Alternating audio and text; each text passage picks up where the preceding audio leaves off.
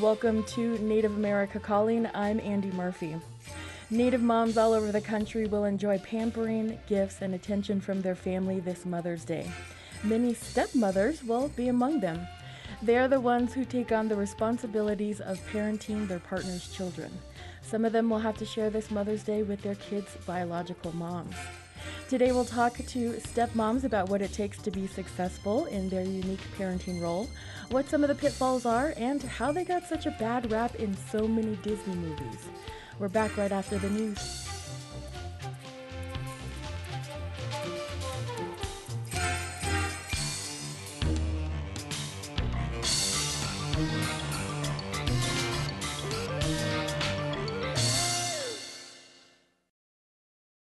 This is National Native News. I'm Antonia Gonzalez. A federal commission held a hearing this week in northern Arizona as part of a national effort to address missing and murdered Indigenous people.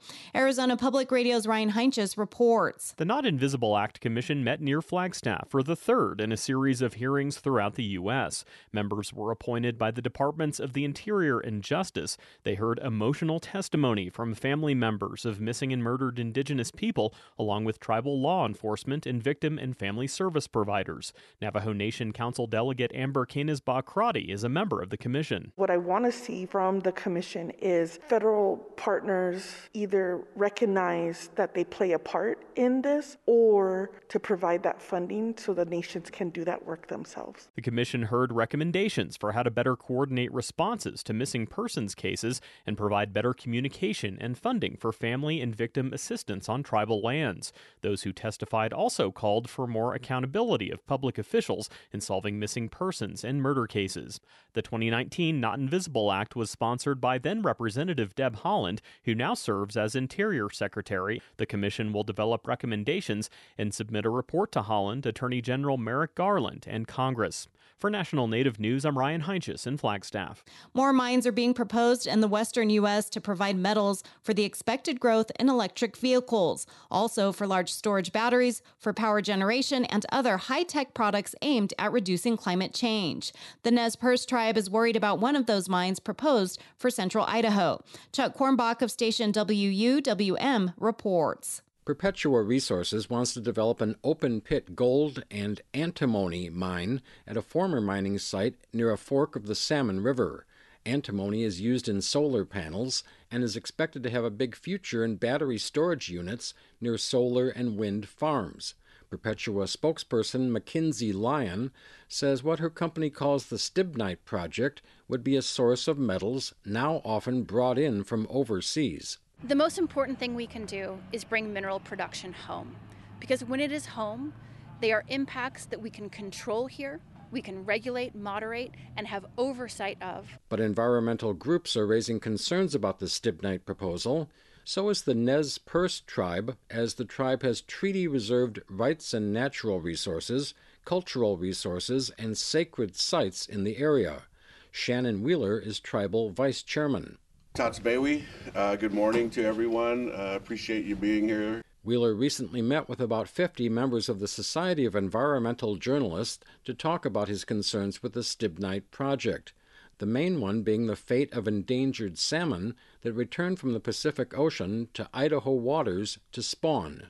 Generally, they're 5-year-old fish that are coming back to that area, and so it's truly important that we keep that water as clean and cold and as fresh as possible for them, because they have a gauntlet to go through. They have dams, reservoirs, predation. Perpetua hopes to be granted a mining permit in the next year or so and open the Stibnite mine within 4 years.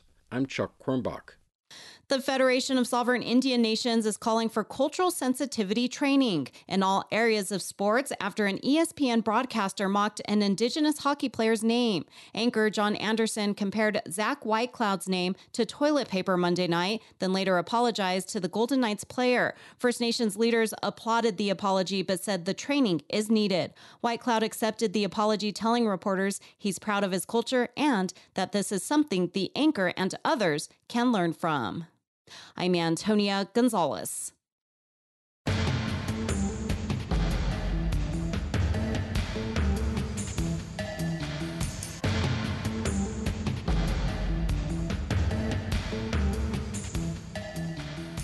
National Native News is produced by Koahnic Broadcast Corporation with funding by the Corporation for Public Broadcasting.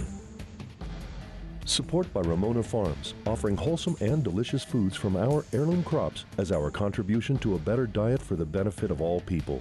We are honored to share our centuries-old farming and culinary traditions online at ramonafarms.com.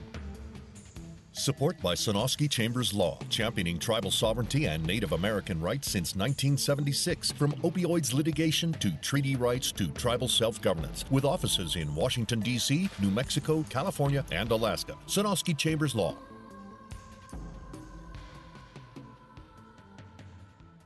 Native Voice One, the Native American Radio Network.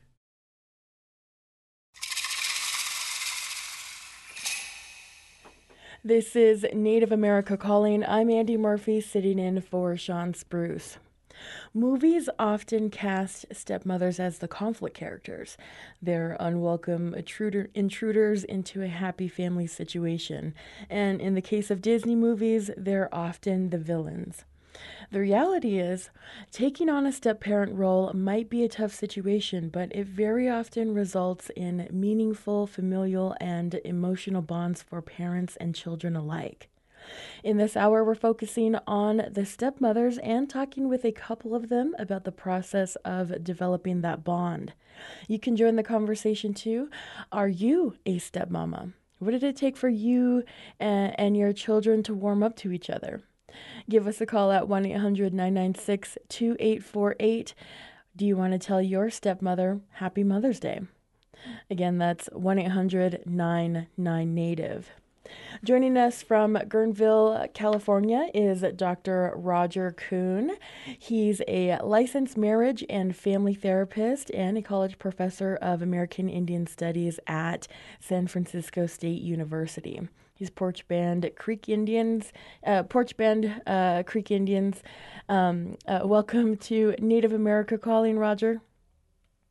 So glad, Jay. Greetings, Andy. Great to be here again. Thank you for having me. Yeah, definitely. It's been a while since we had you on.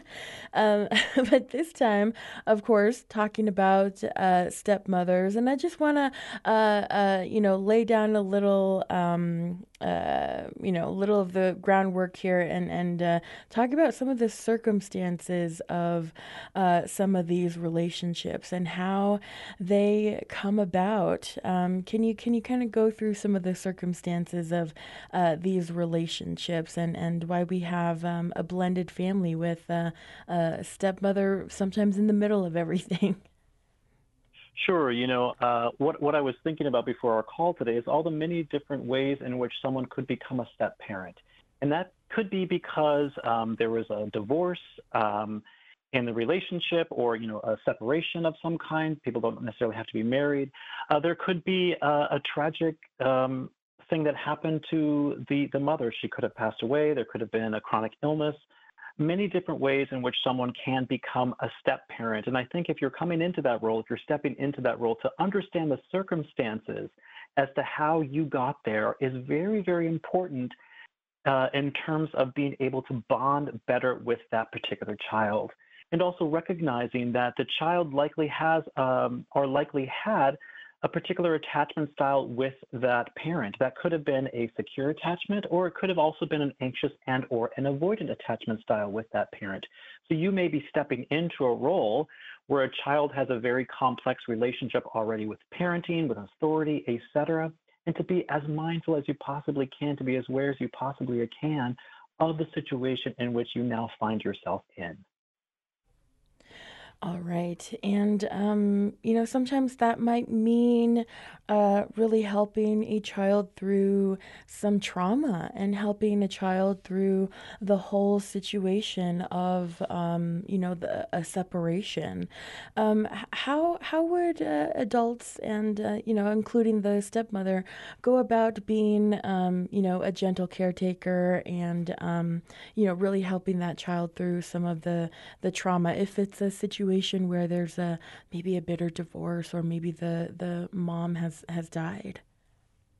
Sure, and I think this is a matter of one thing that we haven't talked about yet is someone can become a step parent and also bring their children into a relationship as well. So now we can also talk about like blended families that could also be challenging for children as well. I of course am a therapist, so I'm a big proponent for using therapy as a tool for healing. In particular, working with an Indigenous therapist or somebody who's specifically trained in working with Native American people, I think is really important because, of course, we have different understandings of family, kinship systems, spiritual, religious beliefs, etc., that maybe differ from Western approaches to psychotherapy and treatment in that regard. And to be aware that if the child is experiencing any kind of trauma from, it could be a contentious divorce or contentious separation of some kind, it could be, again, the trauma of losing one of the parents, to really meet that child where they are.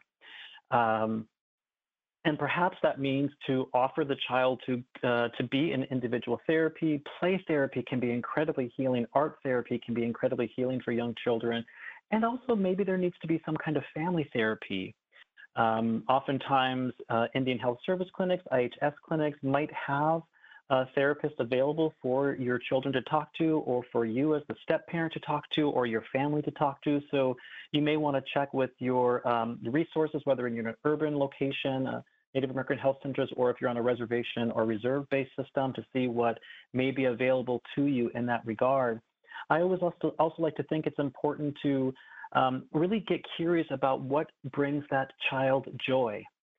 And if there's a way in which you're going to bond with that child, likely it is going to be helping them continue to celebrate the things that bring them joy, and prioritizing that in their life, and letting the child know that you are there to support them, that you are there to care for them. And what you are wanting to do is to pass on the love that you have for that child's father, in this example, onto that child as well. So they feel included in the relationship as much as possible.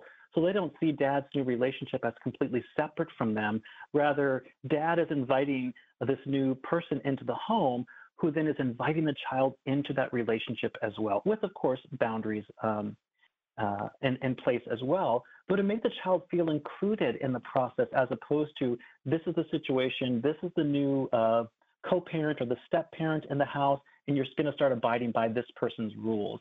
The child should be invited into the process as early as possible to mitigate any particular challenges, pushbacks, a child that might have any particular kind of behavioral problems, to invite them into the process as early as they can, so that they can really feel, I am welcome in this family, and I want to welcome this new love into my life as well. Got it. All right. Dr. Roger Kuhn is going to be with us throughout the hour here. But I want to introduce another guest we have today from Port Hueneme, California, is Rebecca Sparadlin. She works in media. She's a student and a stepmother. She is Prairie Band of Potawatomi. Welcome to Native America Calling, Rebecca. Hi, Bojo Ginwa, Wawe Gishko Kwe Indigenakas, Bode Wadmindao, Mashkodanek in Bendagwes. I said my name is Trickle Sky Woman. I am Prairie Band Potawatomi, and I come from Bode. I'm Anishinaabe. So, all right. Thank you for having me. Yeah, no, thank you for coming on the show. So tell us how many stepchildren you have. Okay, so I have one stepson. He is 20. He's turning 23 this year. And I have been in his life since he was 10, turning 11. So yeah, it's been a while. Yeah. So what was it like for you, coming into the family and, developing that relationship with your stepson? Yeah. So for me, just with a little bit of background for context, I came from a very broken family where my parents separated. There was a lot of trauma and drama. Mother is not Native American, father is full-blooded. So we had a lot of reconciliation to do with our people once we were old enough to come back into our family from my father's side. So we already had the issues. So when I also was a trafficked young woman, So when I was 13, I was told there's a chance I may never have children. So I knew from my youngest years I may never be a mom. I could only be a stepmom. And so when I met my now husband, he had a very non-existent relationship with his son. They couldn't talk on the phone for more than like 10 minutes. He didn't know what to ask him. They didn't have any kind of relationship. They didn't have a rapport. So for me, it was very important because of how many step parents I had and how many people I had in my life that were phenomenal. I had a phenomenal stepmother and a phenomenal stepfather. And so I was very lucky to have very educated and adult responses to how to navigate being a step parent. So just like the doctor was talking about, we did everything when we came to California to get 50-50 custody. We did, confrontational conversations and anger management. We talked about this a little bit yesterday, co-parenting classes, everything. But for me, as I said, when you were talking about movies, I know we talked about Stepmother. I don't know how many people have seen that, Stepmom with Susan Sarandon and Julia Roberts, how they make it look at this romantic movement between these women where they go from arch enemies to the wicked stepmother becomes her friend. And so I said, I'm going to do that. That's how our family's going to be, and it's going to be great. Yeah. And it never happened. And so it was like the reality of that was heartbreaking a lot. So if I knew a little bit more now, I would know, like he said, meet the entire family where they are and know that that's where they are instead of making judgment. I would have done a lot less of that. Right. But coming in, it was very difficult. It was a hard transition. So. Yeah, definitely.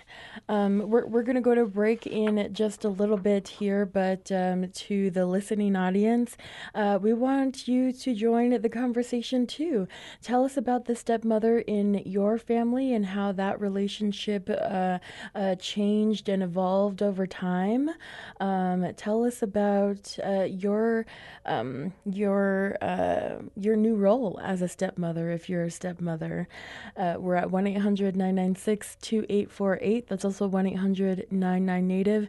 We'll be back after this break.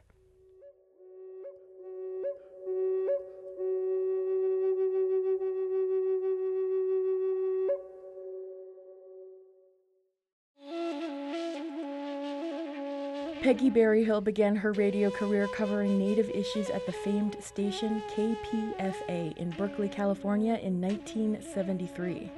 50 years later, she is still on the air and has helped grow Native stations and Native talent for all that time. We'll hear from Peggy Berryhill about her career and mission to create a forum for Native voices on the next Native America Calling. Keshe, isto chocha me awa yipuchite nante tato yamante yayu pachi ate atu. East Hot now and our can and healthcare resources akitonyante has not do. As that ayu and Ghanaian and this done, go.cms.gov/women's health checklist to now do. Look here, Centers for Medicare and Medicaid Services don't know penanito look now, elaqua. This is Native America Calling. I'm Andy Murphy, and it's almost Mother's Day. So today we're talking about stepmothers. What was your relationship like with your stepmother? If you have stepchildren, give us some advice about becoming part of the family and becoming a parental figure to your stepchildren. We're at 1-800-996-2848. That's also 1-800-99-NATIVE. I want to go back to Rebecca Spradlin. She works in media. She's a student and a stepmother from Prairie Band of Potawatomi. Rebecca, what was that first Mother's Day like? Were you able to, spend Mother's Day with your stepson, or was that, a day for the biological mom? Yeah, absolutely not. That was never, I was never celebrated as a mother, as a stepmother. I was never celebrated. And that, I guess it wasn't until, like I told you, my cousin had tagged me in this, and I was like, I can't believe that I needed that recognition, you know, and I kind of shed a little tear because I didn't realize that I was doing for him what was necessary, but not thinking about what was necessary for me, you know. And so I know I made a joke that I had 100% of the blame and 0% of the credit. So, you know, to be fair, I was a child that had a little bit of trouble. You know, I got into trouble as an adult. I pretty much loaded a shotgun and handed it to her. And as a parent, and with my family, like having grandnieces and nephews now, I know how she felt. She was trying to protect her child from whom she thought could be a dangerous entity. And she had no reason to not think that. So I was basically kind of put on trial when we went to family court. And when I say put on trial, I was put on trial for 3 days. I was up on the stand having to explain my life and my trauma and what's happened to me. And I mean, she brought up everything: being trafficked, being in foster homes, being emancipated. I mean, everything in my life. And we didn't have legal help, so I just had to take it and kind of just try and infiltrate. So for me, the most important thing was making sure he knew that was his mom. I am not your mom. I am another person here for you. So we never acknowledged my motherhood at all, or me being a mother. Never. As a matter of fact, we always went overboard with him to help him get stuff for mom, because we didn't want an already toxic situation for him to know how we felt about her in the situation. We didn't talk about her in front of him, etc. You know. Right. So it sounds like the relationship between the biological mother, yourself, and your partner is not a very good one. How have you guys kind of navigated that all this time? It has been toxic, and a lot of empathy for me as a person. You know, with all the trauma that I've survived and with all the stuff I was carrying, in hindsight, I realized we did give my son, or our son, too much leeway in making decisions on what, you know, our lives were going to be. We did introduce me right away. Before we even left Wisconsin, I sent him a letter telling him who I was. At the time, I was 28, explaining who I was to him, telling him, you know, what I looked like, sent a picture. We started talking on the telephone, you know, for just a couple of minutes at a time. I sent my letters to the stepfather, stepmother, and grandparents, and she just wasn't having it. So, I mean, from the very start, it was just like, that's the enemy now, and let's get her, since we can't get my ex-husband. So it was hard, because, like I said, it's definitely that wicked stepmother going in, you know, kind of attitude people have, that, you know, I have the cliche of being a younger woman, no children, you know what I mean? No baggage, no, and now she's, you know, losing her ex-husband and her child, she felt like, to me. So it was rough. A lot of police, a lot of unnecessary police, actually, because there was never any altercation. So. Wow. Wow. Wow. Yeah. So you know, but the relationship between you and your stepson has been okay. How did the relationship change over the years? So with my stepson, it was always good. As I said before, he really, and since then, he has stayed in touch with me. His dad and him are kind of fighting right now, but he's like, you were the sane one, you know. And I remembered when we were taking classes and doing all the therapy. I've been in therapy since I was probably 11, but you know, my husband had no concept of that, and therapy was weak, and it made you, you know, it meant something's wrong with you, and medication is bad. But my husband did 24 years in the service, so he suffers from such chronic PTSD that there was this disconnect, you know. So it was having to change the idea of, with Indigenous people, to see a counselor, you know what I mean, with my own family, then changing instead of just going to Sweat or, talking to our people, which I still do, of course. But I knew we needed more. And for me, like I said, the most important relationship was mine with Bruce Jr. He's a junior, so little Bruce. That was the most important thing, So it was just like he was saying, finding out what he liked to do, finding out what his triggers were. His mother was very emotionally abusive, and one thing that she had mentioned about him, well, you have boobs like your father. Neither one of them does, but he was so, at 10 and 11 years old, hearing that, he was so traumatized by that, he didn't want to do anything. So I said, well, let's work out together, So giving him the confidence and always pouring into him, I knew that even if it didn't result in us having a good relationship, it resulted in me knowing I did what I had to. Mm-hmm. It left me without feeling like, oh, you were bitter when you did that. You shouldn't have done that to him. Or, you are just mad at his mom. You shouldn't have been that way. So it was just really having to constantly tell myself, like, well, these are kind of, not mentally healthy people. So I can't judge that past because I wasn't always a mentally healthy person. Got it. All right. Thank you so much for sharing that. Let's actually go to a caller. We have Julie in Albuquerque, New Mexico, listening on KUNM. Hey, Julie, go ahead. Hi, my name is Julie, and I'm a stepmother. And I had two suggestions you had offered. You said, are there suggestions? So my daughters, their mom died when they were 4 and 6, and I came into their life maybe 2 years after that. And for me, the big piece was always acknowledging their birth mom. Whenever we had conversations or how proud their birth mom would be, it was really important to say that. And because I was in a blended household where it was a mixed race household as well, and I was white, and my children are of Filipino descent, whenever we'd go to a store, cashier register might say to my daughters, may I help you? And I taught them to say, no, thank you. We are with our mother. And so just ways to connect the kids so that they feel welcomed and appreciated and part of the household. So those are my couple suggestions. All right, cool. Thank you so much for that, Julie. You're welcome to join the conversation too. You have any suggestions about smoothing out that stepmother, stepchildren relationship? Give us a call. We're at 1-800-996-2848.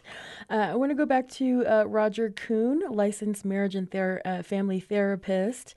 Roger, we just heard from Rebecca about her situation and how she's had to navigate some toxicity. What would your suggestion be for women, who are coming into that situation as a stepmother, and there's some toxicity, there's walls being put up, there's it feels like they might be getting attacked by everybody, maybe even the grandparents don't like her. What's your advice to navigating that kind of space as a woman, as a new stepmom? I want to start by saying I heard your story, Rebecca, and my heart goes out to you. That sounds incredibly challenging, and kudos to you for prioritizing the child in the situation. What I also really appreciated about what Rebecca shared was that Rebecca kind of came into the situation recognizing that in some circles, stepmothers are vilified. They are automatically cast as the shadow, as the bad person. And to sort of have that understanding of what you might be stepping into just from like a cultural expectation of the role of stepmother, I think can be really important. Anytime there's contention between families, right? It's really recognizing, like, what are you available for? Are you available to be that target?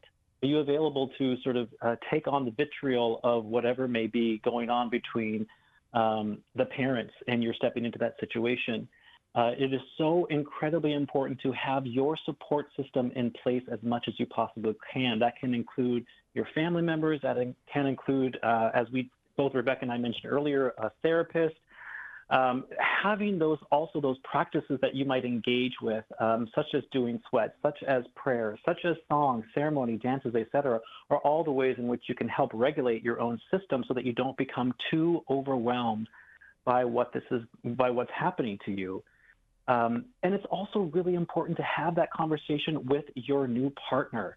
That's what it is after all. You are in a partnership now, and your partner needs to be on board with helping you navigate the situation. If they are leaving you all alone to fend for yourself in this sort of toxic buildup that you may be experiencing, I would call that a red flag. I would sort of say, how is this being perpetuated maybe from the former relationship? Maybe there's something in this relationship I'm unaware of. And you need to have that conversation with your partner because you do not want to feel even more excluded. So now you're being ostracized by the mother. You could be being ostracized by your partner. Have that discussion. This is something that you are stepping into in partnership. This has to be a dual role together. So having that support system in place, knowing your own boundaries and limitations is incredibly helpful here. Not being afraid to ask for help when you need it. And of course, coming into the situation with as much understanding, with as much empathy as you possibly can, recognizing that for a lot of people, separation, divorce, all of these things are incredibly traumatic experiences. So you're stepping into trauma, and you may be even bringing your own trauma into the situation. So how much can we be aware of the pain that's present? And again, finding ways to make sure that that child or those children are safe, are being protected, that their needs are being met, so they don't have to watch another set of parents go through what their parents went before. Got it. All right, we have a caller on the line, PJ in Idaho Falls, Idaho on KISU. PJ, go ahead. Second, my stupid. All right. Are you there? PJ? Can you hear me? Yeah, we can hear you. Go ahead. Okay. I am a stepmother, and I think the biggest turnaround for us came when we acknowledged that the children's mother was a very good mother. And even though the parents had divorced, we appreciated her hard work and that we truly understood that she loved her children. And that just kind of set us up for a lifetime of, a family, a more extended family that we share today. And it's been 34 years, and we see each other at graduations and births, and it's just we're not best friends by any stretch, but we do respect one another, and that has helped our children. Awesome. All right. Thank you for that, PJ. Again, you can join our conversation. We're talking about stepmothers today. 1-800-996-2848. That is also 1-800-99-NATIVE. I want to go over to Alberta, Canada. We have Paula Jefferson with us. She's a small business owner, a wife, and a stepmother. She is from the Samson Cree Nation. Welcome to Native America Calling, Paula. Hello. Hello. So tell me about your situation. You have 5 stepchildren, is that right? Yes, I do. All right. What was that relationship like in the beginning? How was it like for you to come into this situation, and from a single mother, from a single person to one with five children? How I say it for myself, I went from 32 and single, that's the age I was when I met my husband, to now 32 and five stepchildren and 2 little ones. Yeah. He has 2 granddaughters. So I basically, because I'm the oldest of 4, I helped my mom raise my brother. So I was able to fit into that role right away, taking on the responsibility. But it did come with some stress. Obviously, it did. My partner and I, like his ex-wife, we're really good friends. He's got 4 from his previous relationship, his marriage, and then he's got 1 with a previous partner. The 4 that he has with Aaron, we have amazing, we're best friends. I love Aaron with all my heart. The other partner, she made it hell for me to fit into the relationship. All right. She made her daughter alienate me in the very beginning. She never really got to know me. She just seemed like she put that she's an evil stepmother cast on me. Oh, no. So you got to experience both sides of being a stepmother, being the evil stepmother, and then, coming in as kind of like that best friend and your stepchildren's bonus mom. Yes, exactly. Yeah. So how has Mother's Day been? Is it just a big party for everybody? What's Mother's Day like for you guys? It's been really great because my birthdays are on the same time, so we celebrate my birthday along with Mother's Day, and I always give a gift to Erin. She always gives something to me. We just have that bond in the blended relationship. Like, we get along very well. It's never been awkward for me, honestly. It's been great. Oh, nice. Everything I'm asked for, I don't think I could ever get. Oops. It sounds like we're heading into a dead zone or something like that. Paula, I have one more question for you.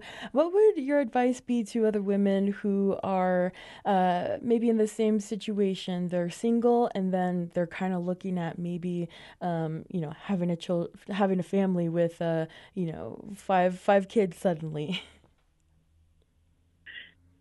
You basically have to look at the bigger picture, and you just have to think, okay, am I going to jump in head first?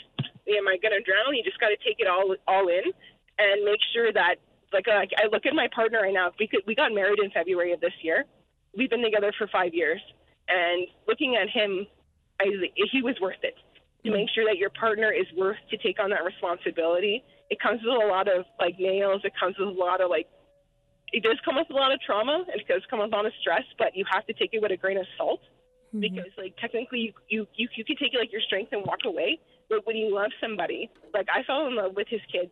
Okay. I fell in love with his granddaughters. Sorry about that. We're gonna take a break. We'll be back with Paula right after this. Are you the digital media specialist that Vision Maker Media is looking for? The digital media specialist implements Vision Maker Media's public relations strategies and deploys successful digital media campaigns that align with Vision Maker Media's mission and vision. Information on required qualifications and how to apply at visionmakermedia.org. Vision Maker Media supports this show. You're listening to Native America Calling. I'm Andy Murphy. They're a bonus parent in the family, and sometimes the women who step in to take over the full-time job as a mother to the children of their partners. We're taking time today to recognize our Native stepmothers, and there's still time for you to join. Would you like to recognize the stepmother in your blended family? We're at 1-800-996-2848. That's also 1-800-99-NATIVE. I want to go back to Paula Jefferson over in Maskwacis in Alberta, Canada. Paula, you were just talking about... we lost Paula here. We'll head on over to a caller. We have Nicole in Gallup, New Mexico, listening on a KGLP. Hey, go ahead, Nicole. Hey, Native American Calling. Good morning this morning. I just like to say that, being a mother is very difficult. And then to add the step onto being a mother is also very challenging. And so with my big step family, I've always encouraged my whole family not to refer to my husband as a stepfather, stepdad, stepmother, stepdaughter, stepson. It just brings a negative connotation and negative stigmatism to, already challenging fight.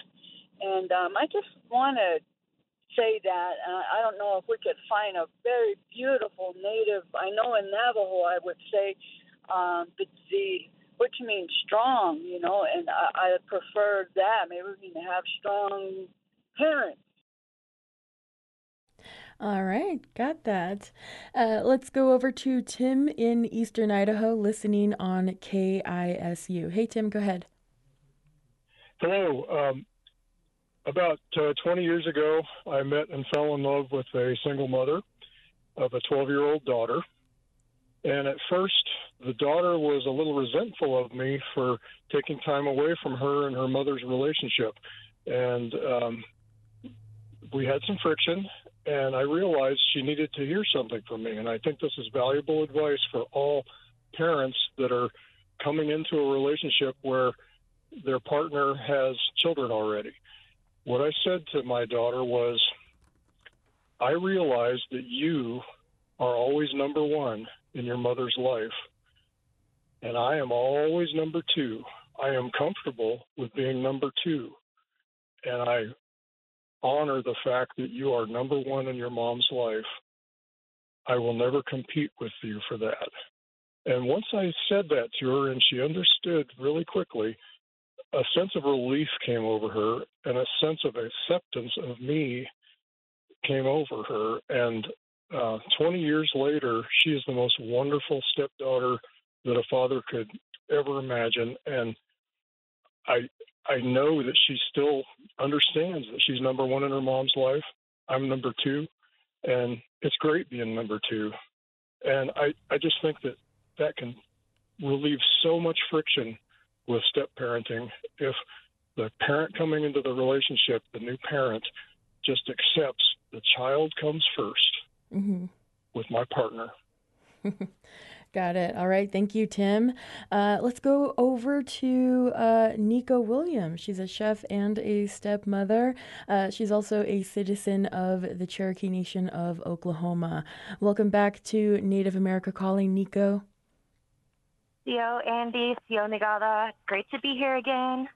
All right. This time we're not going to talk about food. We're going to talk about... I know. Don't worry. I'll find a way to work food into it. No. Okay. I wanted to bring you in because, I follow you on social media and I see that, it looks like you have a really great relationship with your stepchildren. What was that like for you going from a single woman to, coming into your partner's family with his children? I am very, very fortunate that it has been relatively smooth. Any kind of transition like that is always going to involve, I even kind of hesitate to say trauma, but it is because it's, a major life change, living as a single woman and, having a certain lifestyle and being on your own in your own space and then bringing children into that space, it is definitely an adjustment. But I've been very lucky that the family that I've come into have been so very welcoming of me. And so just for a little background, I have 4 stepchildren.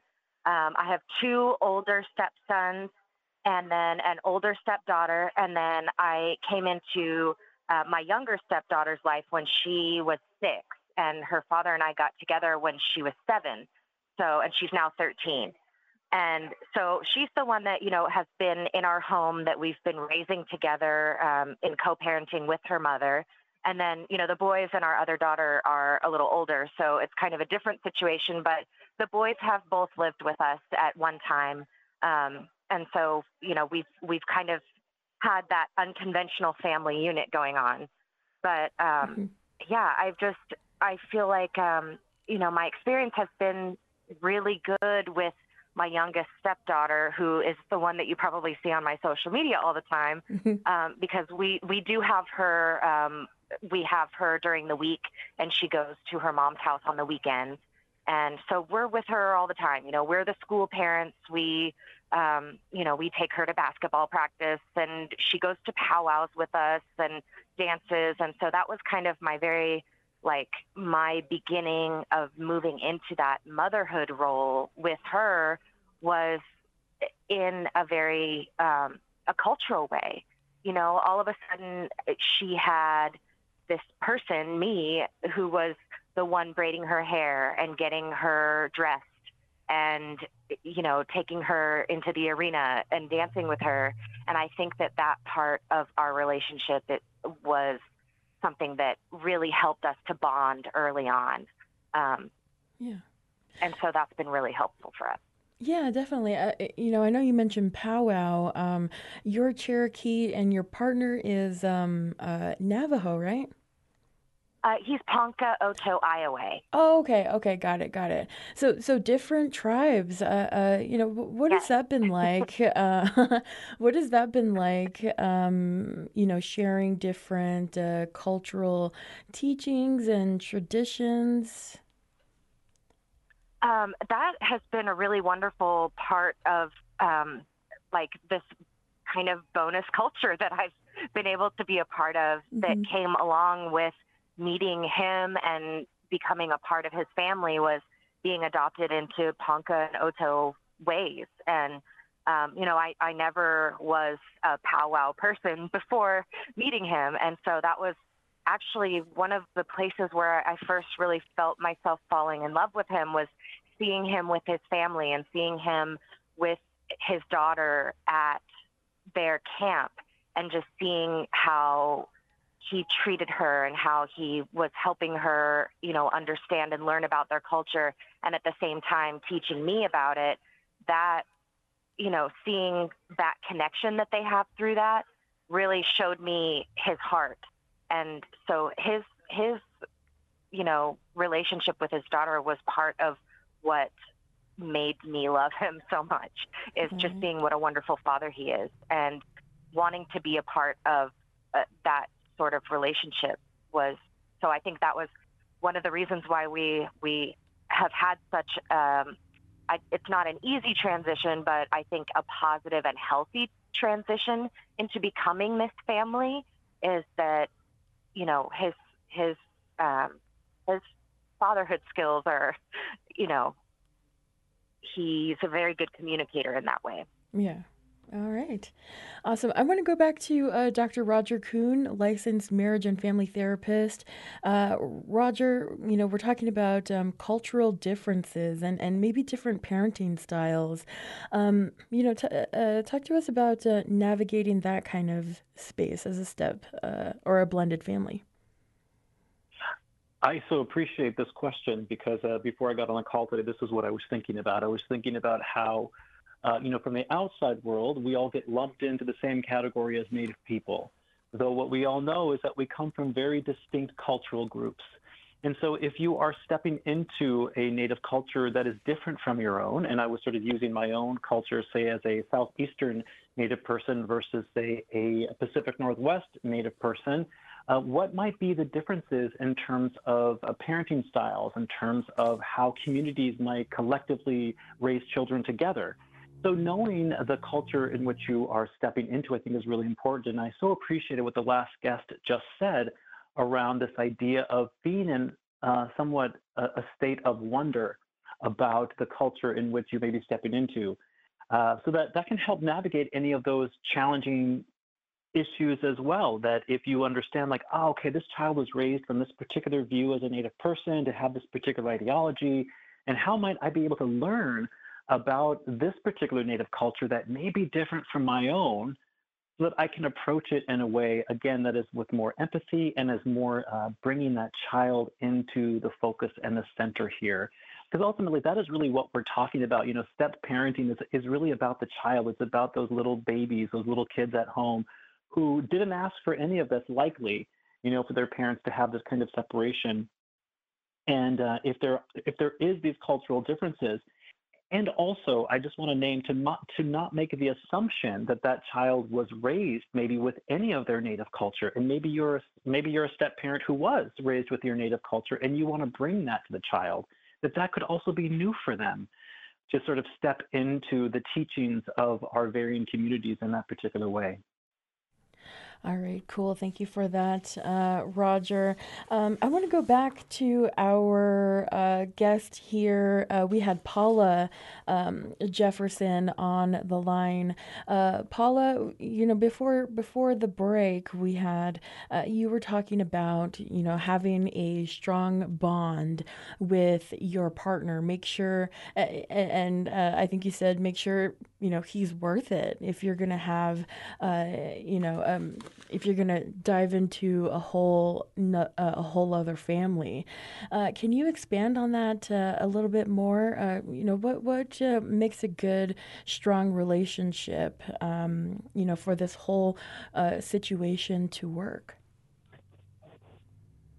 So with us, myself and my husband Laverne, is just outlining our roles and responsibilities, because I know that they had his kids had a past before with the previous partner that wasn't very good. It was more negative and abusive than it was happy and sunshine and rainbows. So, and then there's me that came in, and it was just seeing that how they were treated, and knowing that I made a promise to every one of them that I wouldn't hurt them. All right. Let's actually go back to one of our previous guests. We had Rebecca Sparadlin. Rebecca, you're listening to the conversation. We heard from Nico that, the relationship that, her and her husband have are really good. And that relationship he has with his children is actually what kind of really drew her in. We're hearing from Paula that their relationship is pretty awesome as well. Do you want to expand on that and talk about what kind of relationship you have to have with a partner so that you can get through raising stepchildren? Yeah. So like I said, we had such benefit, and we had such we were very lucky and privileged to have the military there to give us all of the resources we needed.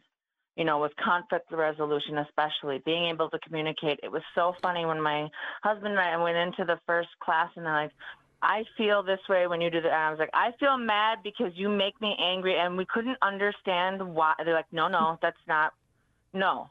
I'm like, but that's an I feel statement. No, it's not. Like, we actually ended up quitting the class because we were so frustrated by not understanding. But now that comes from, like everyone has been talking about, generational trauma. My husband and I had a very strong bond. However, when we met, we did not realize it was a trauma bond. And so we had so much untangling to do.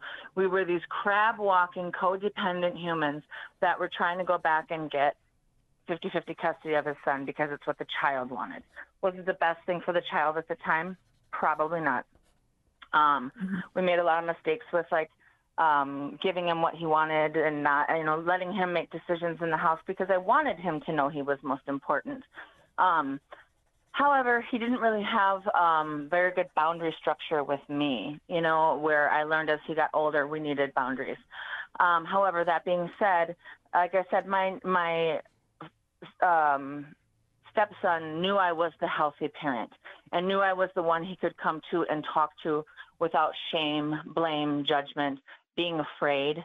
And so my husband and my relationship was so strong from the beginning with the trauma bonding that once we started to heal, it was like we knew what the other person needed. We knew at the moment, I can tell by reading his signs what you need 10 minutes, you need to go. And so his son really looked at me as a protector, and he knew I could take it. As they were saying, I could take the blows. This isn't a new thing for me. Okay. In our family history, I was always the black sheep, and we have that duality of like the what's it called? Lateral violence between my family and my people and some of my friends that, she thinks she's better than us. She got out of the res. She got out of here.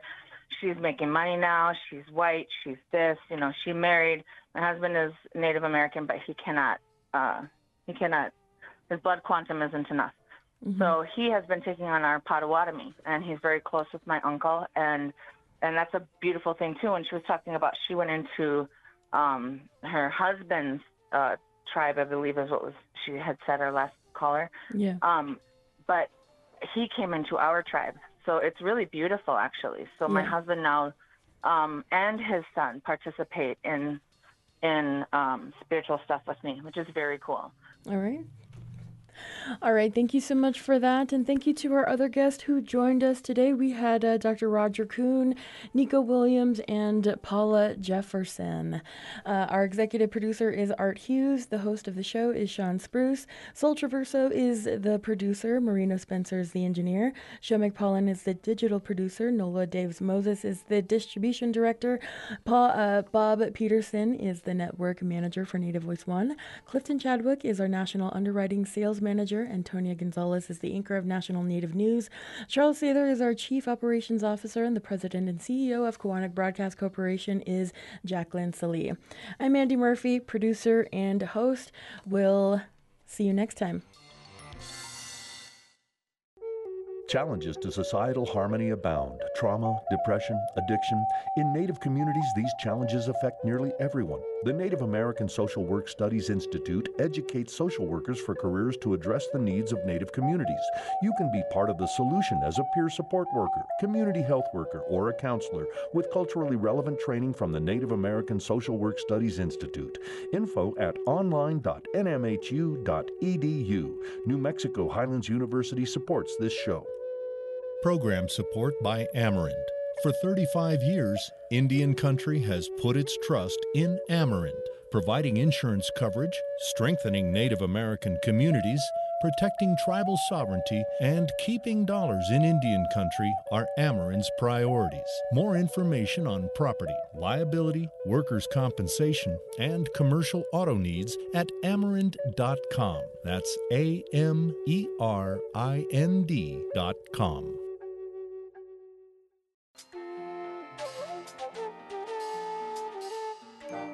Native America Calling is produced in the Annenberg National Native Voice Studios in Albuquerque, New Mexico by Koahnic Broadcast Corporation, a Native nonprofit media organization.